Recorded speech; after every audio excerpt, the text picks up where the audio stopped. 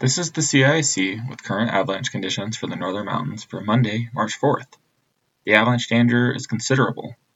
The most dangerous slopes face an easterly direction at upper elevations, where recent winds created a cohesive slab that rests on a buried weak layer about 1 to 3 feet deep.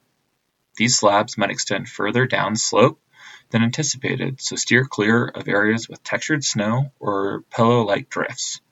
Even a small avalanche within the new snow could gain enough mass to step down into a more deeply buried weak layer, creating a much larger avalanche. Stay safe by choosing wind-sheltered slopes or those slopes under 30 degrees. For a full forecast, visit colorado.gov/avalanche.